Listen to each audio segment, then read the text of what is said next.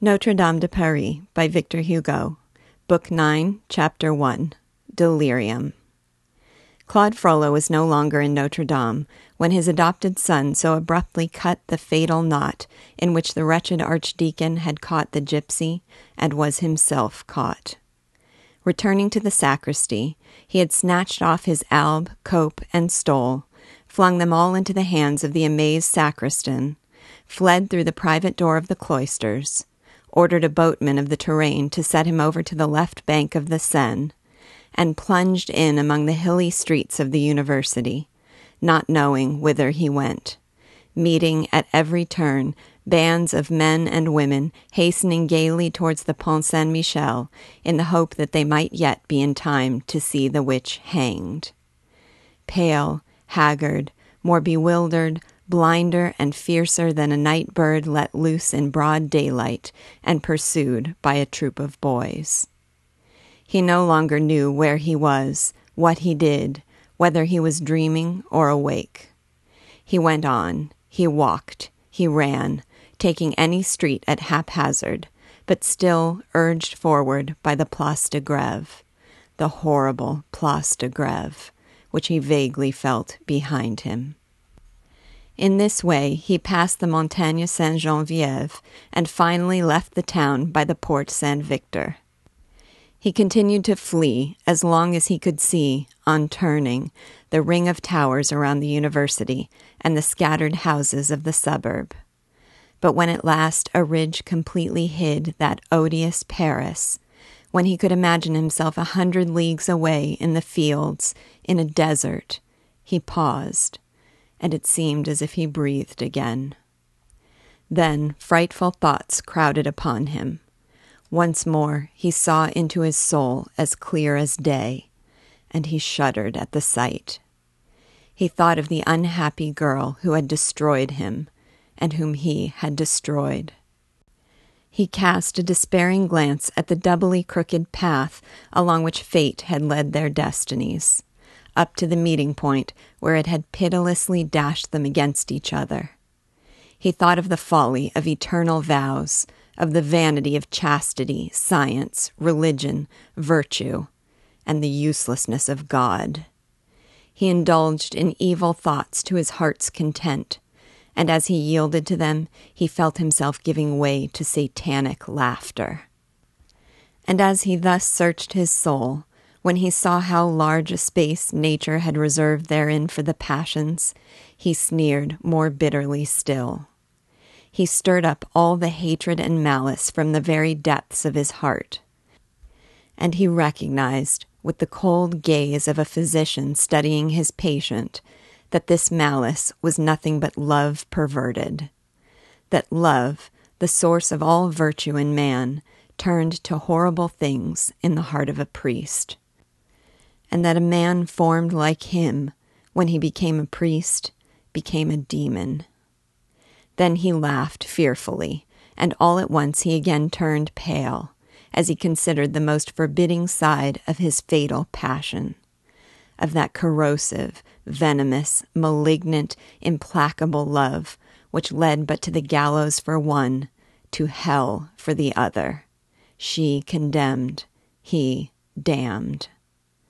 And then he laughed anew as he reflected that Phoebus was alive, that after all the captain lived, was light-hearted and content, had finer uniforms than ever, a new sweetheart whom he brought to see the old one hanged.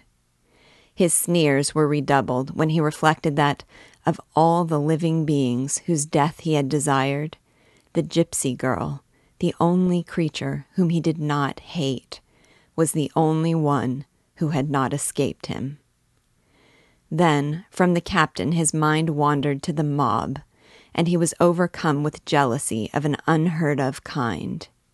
He thought that the mob, too, the entire mob, had had before their eyes the woman whom he loved, in her shift, almost naked. He writhed as he thought that this woman, whose form, half seen by him alone in darkness, would have afforded him supreme delight, had been exposed in broad daylight at high noon to an entire multitude, clad as for a night of pleasure. He wept with rage, picturing to himself the foul eyes which had reveled in that scanty covering, and that lovely girl, that virgin lily, that cup of modesty and delight, to which he dared not place his lips without trembling, had been made common property, a vessel from which the vilest rabble of Paris, thieves, beggars, and lackeys, had come to quaff together a shameless, impure, and depraved pleasure. And when he strove to picture the bliss which he might have found upon earth if she had not been a gypsy, and he had not been a priest, if Phoebus had never lived, and if she had loved him, when he imagined the life of peace and love which might have been possible for him also, when he thought that there were even at that very instant here and there on the earth happy couples lost in long talks beneath orange trees, on the border of streams, beneath a setting sun or a starry heaven, and that, had God so willed, he might have formed with her one of those blessed couples, his heart melted within him in tenderness and despair. Oh, she, it is she, the one idea which returned ever and again, torturing him, turning his brain, gnawing his vitals. He regretted nothing, repented nothing. All that he had done, he was ready to do again. He preferred to see her in the hangman's hands rather than in the captain's arms. But he suffered. He suffered so intensely that at times he tore out his hair by handfuls to see if it had not turned white with anguish. There was one moment among the rest when it occurred to him that this was possibly the minute when the hideous chain which he had seen that morning was drawing its iron noose closer and ever closer around that slender, graceful neck. This idea made the perspiration start from every pore. There was another moment when, while laughing devilishly at himself, he pictured, at one and the same time, Esmeralda as he had first seen her, alert, heedless, happy, gaily dressed, dancing, winged, and harmonious, and Esmeralda as he had last seen her, in her shift, with the rope about her neck, slowly approaching with her bare feet the cruel gallows. And this double picture was so vivid that he uttered a terrible cry. While this whirlwind of despair overwhelmed, crushed, broke, bent, and uprooted everything in his soul, he considered the scene around him. At his feet, some hens were pecking and scratching among the bushes. Enameled beetles crawled in the sun. Above his head, groups of dappled gray clouds sailed over the blue sky. In the horizon, the spire of the Abbey of St. Victor cut the curve of the hill with its slated obelisk. And the miller of the Butte Copeaux whistled as he watched the busy wheels of his mill go round. All this active, industrious, tranquil life, reproduced around him in 1,000 forms, hurt him. He again tried to escape. Thus he ran through the fields until nightfall. This flight from nature, life, himself, man, God, everything, lasted the entire day. Sometimes he threw himself face downwards upon the earth and tore up the young corn with his nails. Sometimes he paused in some deserted village street. And his thoughts were so unendurable that he seized his head in both hands and tried to snatch it from his shoulders, that he might dash it to pieces upon the ground. Towards sunset, he examined himself anew, and found that he was almost mad. The tempest which had been raging within him from the instant that he lost all hope and will to save the gypsy girl had not left a single sane idea, a single sound thought in his brain. His reason was laid low by it, and was almost wholly destroyed by it. his mind retained but two distinct images: Esmeralda and the scaffold. All else was black. Those two closely connected images presented a frightful group, and the more he fixed upon them such power of attention and intellect as he still retained, the more they seemed to grow, by a fantastic progression, the one in grace, charm, beauty, light, the other in horror, so that at last Esmeralda appeared to him as a star, the gibbet as an enormous fleshless arm. It was a remarkable thing that in spite of all this torment, he never seriously thought of suicide. The wretch was so constituted. He clung to life. Perhaps he really saw hell lurking in the background. Meantime, the day continued to decline. That spark of life which still burned within him dreamed dimly of returning home. He fancied himself remote from Paris, but on examination he discovered that he had merely made the circuit of the university. The spire of Saint-Sulpice and the three lofty pinnacles of Saint-Germain-des-Prés rose above the horizon on his right.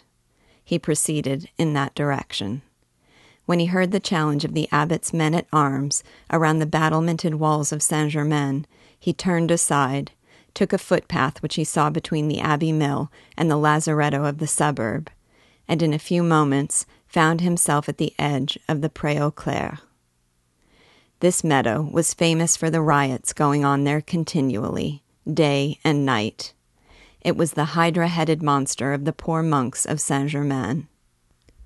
The archdeacon dreaded meeting someone there. He was afraid of any human face. He had shunned the university and the village of Saint-Germain. He was determined not to enter the city streets any earlier than he could help. He skirted the Pré aux Clercs, took the deserted path dividing it from the Dieu Neuf, and at last reached the bank of the river. There he found a boatman, who, for a few farthings, rowed him up the Seine as far as the city, where he landed him on that strip of wasteland where the reader has already seen Gringoire indulging in a reverie, and which extended beyond the King's Gardens, parallel with the island of the Passeurs aux Vaches.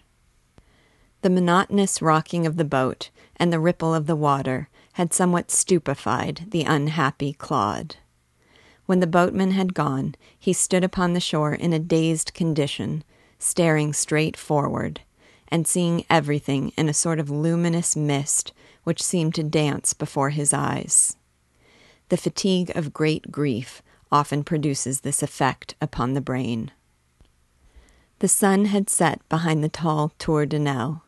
It was twilight. The sky was silvery. The water in the river was silvery too. Between these two silver whites, the left bank of the Seine, upon which his eyes were riveted, stretched its somber length, and, tapering in the distance, faded away at last among the hazes of the horizon in the shape of a black spire. It was covered with houses, whose dark outlines only were visible, cast in strong relief against the bright background of cloud and water.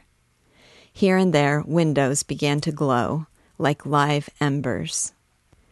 The vast black obelisk, thus detached between the two white masses of sky and river, the latter very broad just here, produced a strange effect on Don Claude, such as might be felt by a man lying flat on his back at the foot of the Strasbourg Cathedral, and gazing up at the huge spire piercing the twilight shadows over his head. Only here Claude was standing and the obelisk lying low. But as the river, by reflecting the sky, prolonged the abyss beneath, the vast promontory seemed to shoot into space as boldly as any cathedral spire, and the impression produced was the same. The impression was made even stronger and more singular by the fact that it was indeed the Strasbourg steeple, but the Strasbourg steeple 2 leagues high, something unheard of, gigantic, immeasurable, a structure such as no human eye ever beheld, a Tower of Babel. The chimneys of the houses, the battlements of the wall, the carved gables of the roofs, the spire of the Augustine monastery, the Tour de Nesle, all these projections which marred the outline of the colossal obelisk, added to the illusion by grotesquely counterfeiting to the eye the indentations of some rich and fantastic carving. Claude, in the state of hallucination in which he then was, believed that he saw with his bodily eyes the pinnacles of hell. The countless lights scattered from end to end of the awful tower appeared to him like so many doors leading to the vast furnace within. The voices and the sounds which arose from it, like so many shrieks and groans. Then he was terrified. He clapped his hands to his ears that he might not hear them, turned his back that he might not see, and hastened away from the fearful vision. But the vision was within him. When he once more entered the city streets, the passing people elbowing each other in the light of the shop windows affected him like the never-ending coming and going of specters. There were strange noises in his ears. Extraordinary images troubled his senses. He saw neither houses, nor pavement, nor chariots, nor men and women, but a chaos of indeterminate objects which melted into one another. At the corner of the Rue de la Barillerie there was a grocer's shop, the sloping roof of which was, according to immemorial custom, hung with tin hoops, from each of which was suspended a circle of wooden candles, which clattered and clashed in the wind like castanets. He fancied he heard the heap of skeletons at Montfaucon knocking their bones against one another in the darkness. "Oh," he muttered, "the night wind dashes them together and mingles the sound of their chains with the rattle of their bones. Perhaps she, too, is there among them." Bewildered and distracted, he knew not where he went. After walking a few steps, he found himself upon the Pont Saint-Michel. There was a light at the window of a room on the ground floor. He went up to it. Through a cracked pane, he saw a dirty room, which roused a vague memory in his brain. In this room, dimly lighted by a small lamp, there was a fresh, fair-haired, merry-faced youth, who with loud bursts of laughter kissed a gaudily dressed girl. And near the lamp sat an old woman, spinning and singing in a cracked voice. As the young man occasionally ceased laughing, fragments of the old woman's song reached the priest. It was something unintelligible and frightful. "Bark, Greve, growl, Greve, spin, spin my spindle brave, for the hangman spin a cord, and he whistles in the prison yard. Bark, Greve, growl, Greve. The lovely hempen cord for evermore, so from Issy even to Vanvre's shore, hemp and never of corn a grain. No thief will ever steal for gain the lovely hempen cord. Growl, Greve, bark, Greve, to see the wanton and the knave hanging on the gallows high. Every window is an eye. Growl, Greve, bark, Greve." Hereupon the young man laughed and caressed the girl. The old woman was La Falourdel. The girl was a woman of the town. The young man was his brother, Jehan. He continued to gaze. As well this sight as another. He saw Jehan go to a window at the back of the room, open it, cast a glance at the quay, where countless lighted windows gleamed in the distance, and he heard him say, as he closed the window, "By my soul, it is night already. The citizens have lighted their candles, and the good God his stars." Then Jehan went back to the girl and broke a bottle which stood on the table, exclaiming, "Empty already, by Jove, and I have no more money. Isabeau, my love, I shall never feel content with Jupiter until he turns your 2 white breasts into 2 black bottles. whence I may suck boon wine night and day." This witticism made the girl laugh, and Jehan sallied forth. Dom Claude had barely time to throw himself on the ground, lest he should be encountered, looked in the face, and recognized by his brother. Luckily, the street was dark, and the student was drunk. However, he noticed the archdeacon lying on the pavement in the mire. "Ho, ho," said he, "here's a fellow who has led a jolly life today." With his foot, he stirred Dom Claude, who held his breath. "Dead drunk," continued Jehan. "Well, he is full. A regular leech dropped from a cask, because he can suck no more. He is bald," he added, stooping. "He is an old man. Fortunate senex." Fortunate old man. Then Dom Claude heard him move off, saying, "All the same, reason is a fine thing, and my brother the archdeacon is very lucky to be both wise and rich." The archdeacon then rose and ran at full speed in the direction of Notre Dame, whose enormous towers rose before him in the darkness above the surrounding houses. When, quite breathless, he reached the square in front of the cathedral, he shrank back and dared not raise his eyes to the fatal building. "Oh," he said in a low tone, "is it indeed true that such a thing can still have occurred here today, this very morning?" Still, he ventured to look at the church. The front was dark. The sky behind it glittered with stars. The crescent moon, which had just risen above the horizon, had that instant paused at the summit of the right-hand tower, and seemed to have perched, like a luminous bird, on the edge of the railing, which was cut into black trefoils. The cloister door was closed, but the archdeacon always carried about him the key to the tower in which was his laboratory.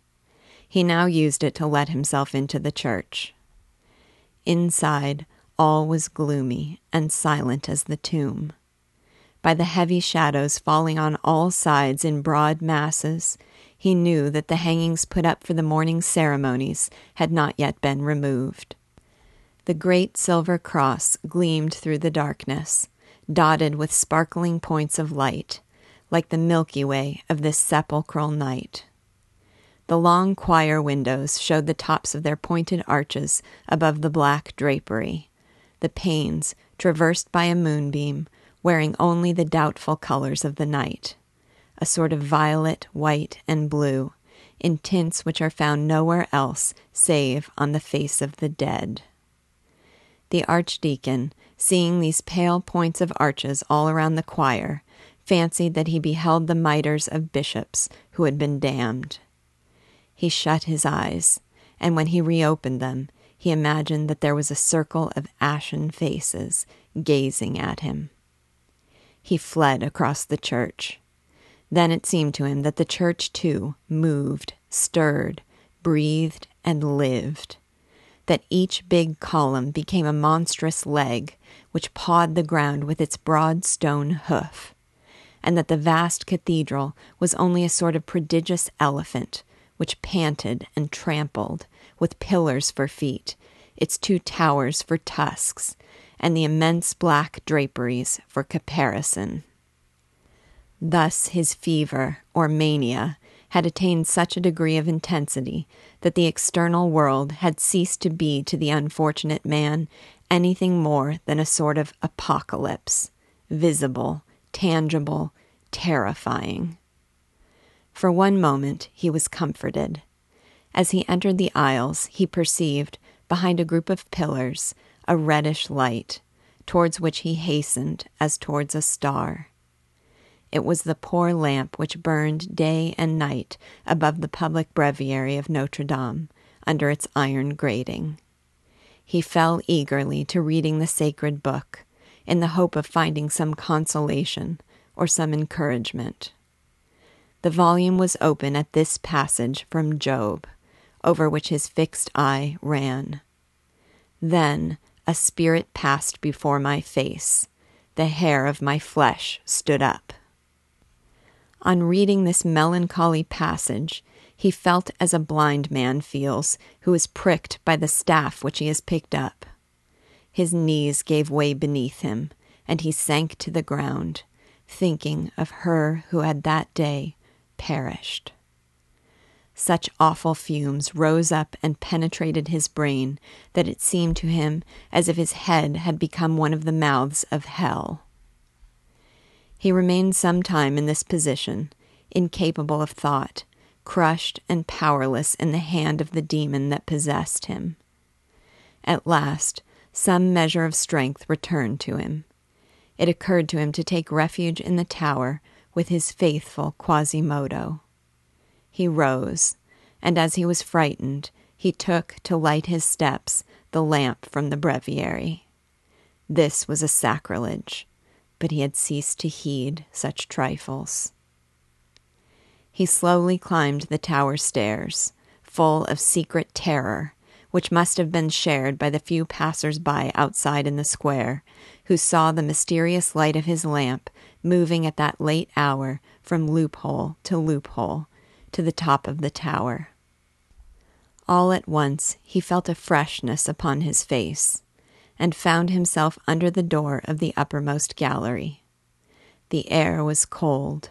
The sky was overcast with clouds, whose large white masses encroached one upon the other, rounding the sharp corners, and looking like the breaking up of the ice in a river in winter.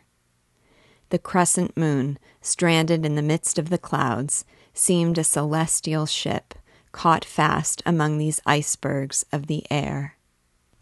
He cast down his eyes and looked for a moment between the iron rails of the small columns which connect the two towers, far away, through a mist of fog and smoke, at the silent throng of the roofs of Paris, steep, numberless, crowded close together, and small as the waves of a calm sea on a summer's night. The moon shed a faint light, which lent an ashen tint to both heaven and earth. At this moment the clock raised its shrill, cracked voice. It struck midnight. The priest's thoughts reverted to noonday. It was again 12 o'clock. "Oh," he whispered, "she must be cold by this time." Suddenly a blast of wind extinguished his lamp, and almost at the same instant he saw, at the opposite corner of the tower, a shadow, something white, a figure, a woman. He trembled. By this woman's side was a little goat, which mingled its bleat with the final bleat of the bell. He had the courage to look at her. It was she. She was pale. She was sad. Her hair fell loosely over her shoulders, as in the morning, but there was no rope about her neck. Her hands were no longer bound. She was free. She was dead. She was dressed in white and had a white veil over her head. She came towards him slowly, looking up to heaven. The supernatural goat followed her. He felt as if turned to stone and too heavy to escape. At each step that she advanced, he took one backwards, and that was all. In this way he retreated beneath the dark arch of the staircase. He was frozen with fear at the idea that she might perhaps follow him thither. Had she done so, he would have died of terror. She did indeed approach the staircase door, pause there for a few moments, look steadily into the darkness, but without appearing to see the priest, and pass on. She seemed to him taller than in life. He saw the moon through her white robes. He heard her breathe. When she had passed him, he began to descend the stairs with the same slow motion as the spectre, imagining that he too was a spectre. Haggard, his hair erect, his extinguished lamp still in his hand. And as he went down the spiral stairs, he distinctly heard in his ear a mocking voice, which repeated the words, "A spirit passed before my face. The hair of my flesh stood up." Chapter 2. Deformed, Blind, Lame. Every city in the Middle Ages, and up to the time of Louis XII, every city in France, had its places of refuge, its sanctuaries. These places of refuge, amidst the deluge of penal laws and barbarous jurisdictions which flooded the city of Paris, were like so many islands rising above the level of human justice. Every criminal who landed there was saved. In each district there were almost as many places of refuge as gallows. The abuse of a privilege went side by side with the abuse of punishment. Two bad things, each striving to correct the other. Royal palaces, princely mansions, and above all, churches, had the right of sanctuary. Sometimes an entire town which stood in need of repopulation was given the temporary right. Louis XI made Paris a sanctuary in 1467. Having once set foot within the sanctuary, the criminal was sacred. But let him beware how he ventured forth. One step outside his shelter plunged him again in the billows.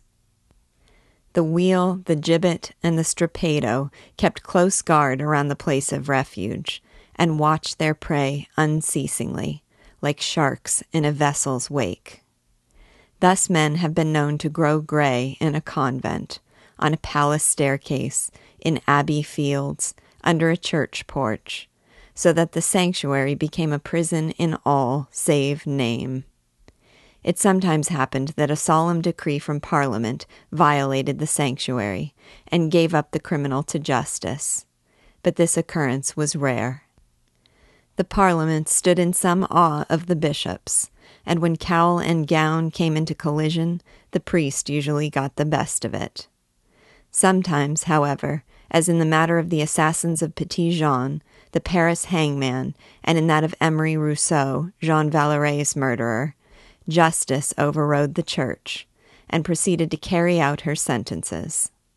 But, without an order from Parliament, woe to him who violated any sanctuary by armed force. We know what fate befell Robert de Clermont, Marshal of France, and Jean de Chalon, Marshal of Champagne, and yet the case in question was merely that of one Perrin Marc, a money-changer's man, a miserable assassin. But the two marshals broke open the doors of Saint-Merry. Therein lay the crime. Such was the veneration felt for these refuges that, as tradition goes, it occasionally extended even to animals. Émoin relates that a stag chased by Dagobert, having taken refuge near the tomb of Saint-Denis, the pack stopped short, barking loudly. Churches had usually a cell prepared to receive suppliants. In 1407, Nicolas Flamel had built for them upon the arches of Saint-Jacques de la Boucherie a chamber which cost him £4 6d, 16 Paris farthings. At Notre-Dame, it was a cell built over the aisles under the flying buttresses, on the very spot where the wife of the present keeper of the towers has made a garden, which compares with the hanging gardens of Babylon as a lettuce with a palm tree, or a porter's wife with Semiramis. It was here that Quasimodo had deposited Esmeralda, after his frantic and triumphal race through the towers and galleries. While that race lasted, the young girl did not recover her senses. Half dozing, half waking, conscious only of being borne upward through the air, whether floating or flying, or lifted above the earth by some unknown power. From time to time she heard the noisy laughter, the harsh voice of Quasimodo in her ear. She half opened her eyes. Then beneath her she saw dimly all Paris, dotted with countless roofs of slate and tiles, like a red and blue mosaic. Above her head, the fearful, grinning face of Quasimodo. Her eyelids fell. She thought that all was over, that she had been hanged during her swoon, and that the misshapen spirit which ruled her destiny had again taken possession of her and carried her away. She dared not look at him, but yielded to his sway. But when the breathless and disheveled bell-ringer laid her down in the cell of refuge, when she felt his great hands gently untie the rope which bruised her arms, she experienced that sort of shock which wakens with a start the passengers on a ship that runs aground in the middle of a dark night. Her ideas woke too, and returned to her one by one. She saw that she was still in Notre Dame. She remembered being torn from the hangman's hands, that Phoebus lived, that Phoebus had ceased to love her. And these two ideas, one of which lent such bitterness to the other, presenting themselves simultaneously to the poor victim, she turned to Quasimodo, who stood before her and who terrified her, saying, "Why did you save me?" He looked anxiously at her, as if striving to guess what she said. She repeated her question. He gazed at her with profound sadness and fled. She was amazed. A few moments later he returned, bringing a packet which he threw at her feet. It contained clothes left at the door of the church for her by charitable women. Then she looked down at herself, saw that she was almost naked, and blushed. Life had returned. Quasimodo appeared to feel something of her shame. He covered his eye with his broad hand, and again departed, but with lingering steps. She hastily dressed herself.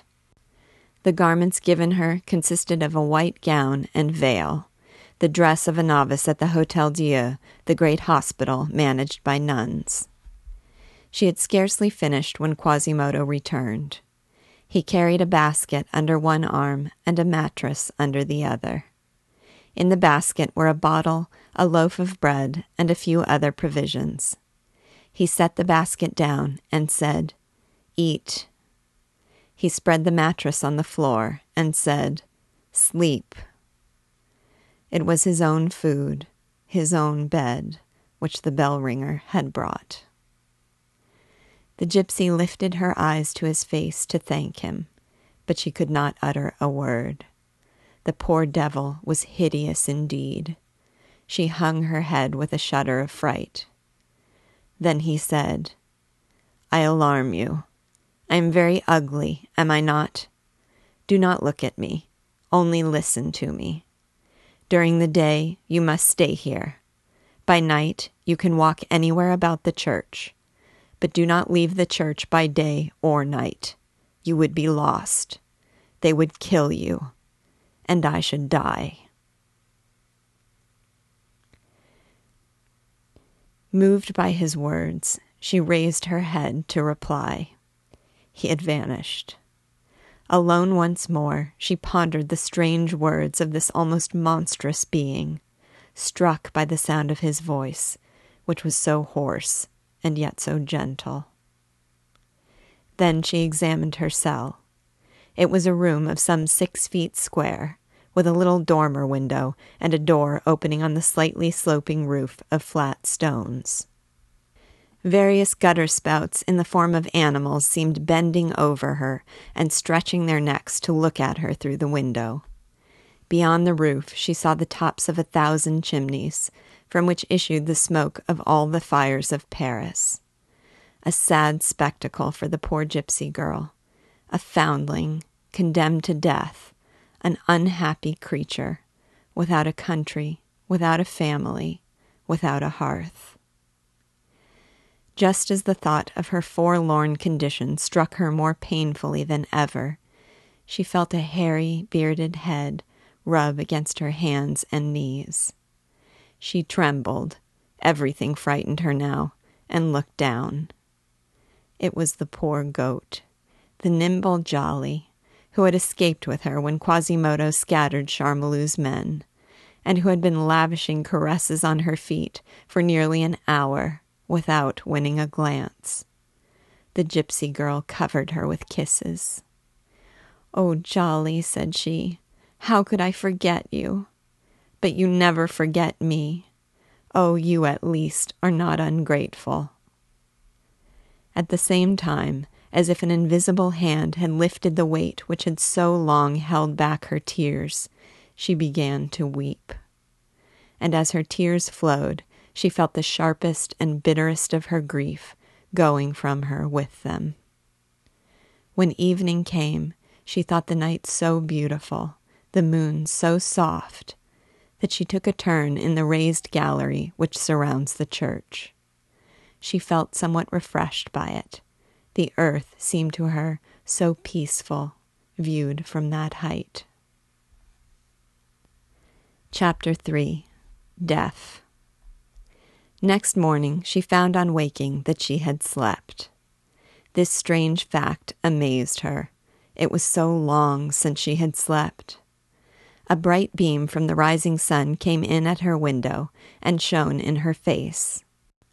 With the sun, she saw at the same window an object that alarmed her, the unhappy face of Quasimodo. Involuntarily she reclosed her eyes, but in vain. She still seemed to see through her rosy lids that one-eyed, gap-toothed, gnome-like face. Then, still keeping her eyes shut, she heard a rough voice say very kindly, "Don't be frightened. I am your friend. I came to see if you are asleep. It does you no harm, does it, if I look at you when you are asleep? What does it matter to you if I am here when your eyes are shut? Now I will go. There, I have hidden myself behind the wall. You can open your eyes again." The tone in which they were uttered was even more plaintive than the words themselves. The gypsy girl, touched by it, opened her eyes. He was no longer at the window. She went to it and saw the poor hunchback crouched in a corner of the wall, in a painful and submissive posture. She made an effort to overcome the aversion with which he inspired her. "Come here," said she, gently. From the motion of her lips, Quasimodo thought she was ordering him away. He therefore rose and retired, limping slowly, with hanging head, not daring to raise his despairing eye to the young girl's face. "Do come," she cried, but he still withdrew. Then she ran out of her cell, hurried after him, and took his arm. When he felt her touch, Quasimodo trembled in every limb.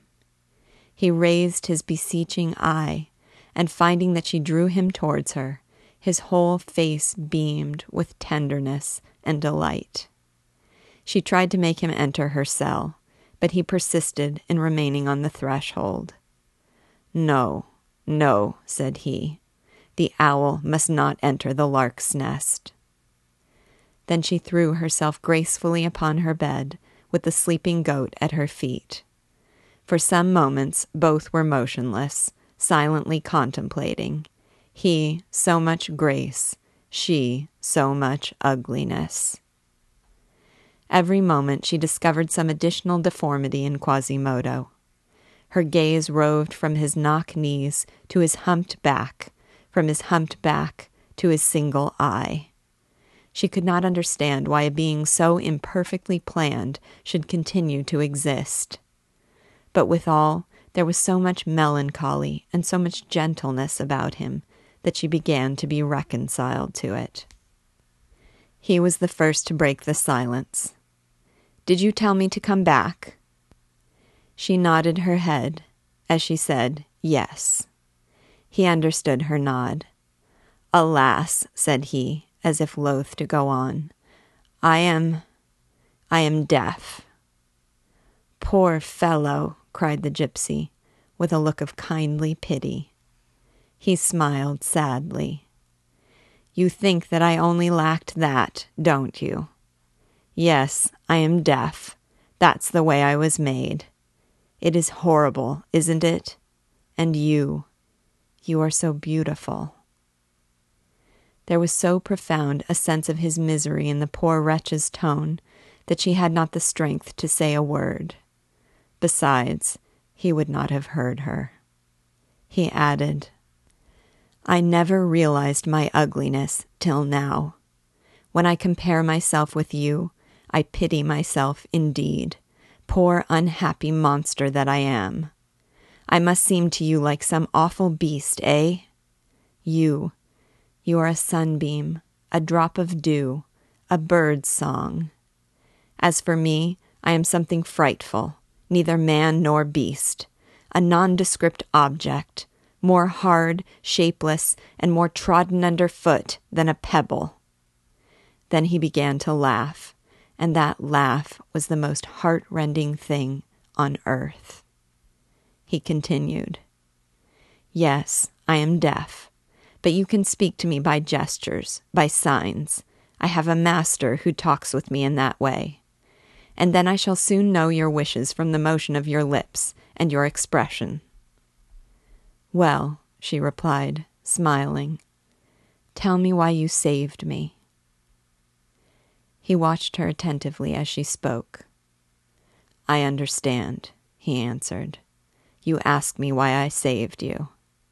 You have forgotten a villain who tried to carry you off one night, a villain to whom the very next day you brought relief upon their infamous pillory.